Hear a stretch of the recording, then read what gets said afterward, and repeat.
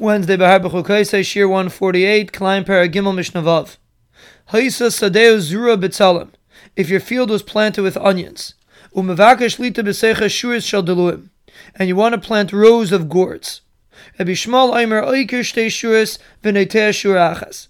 Rabbi Shmuel says you should rip out 2 rows of onions and plant in the middle 1 row of gourds. Uminiach Kamas B'Tzalim Amakim Shtei Shuris. Then you leave in the middle 2 rows of onions, va'ikir shtei shuris, and you rip out another 2 rows, v'neitea shura achas, and you plant 1 row of gourds in the middle of the place where there used to be 2 rows of onions. So Bishmol holds you have to have a separation between the onions and the gourds, so therefore you can only plant 1 row of gourds in the place where there used to be 2 rows of onions.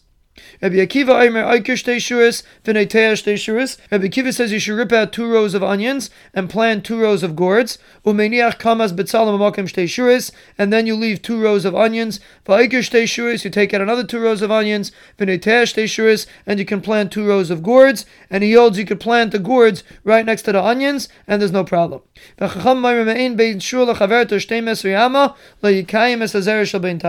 The Chum hold you have to have a separation of 12 amas between 1 row of Deluim and the other row of Deluim.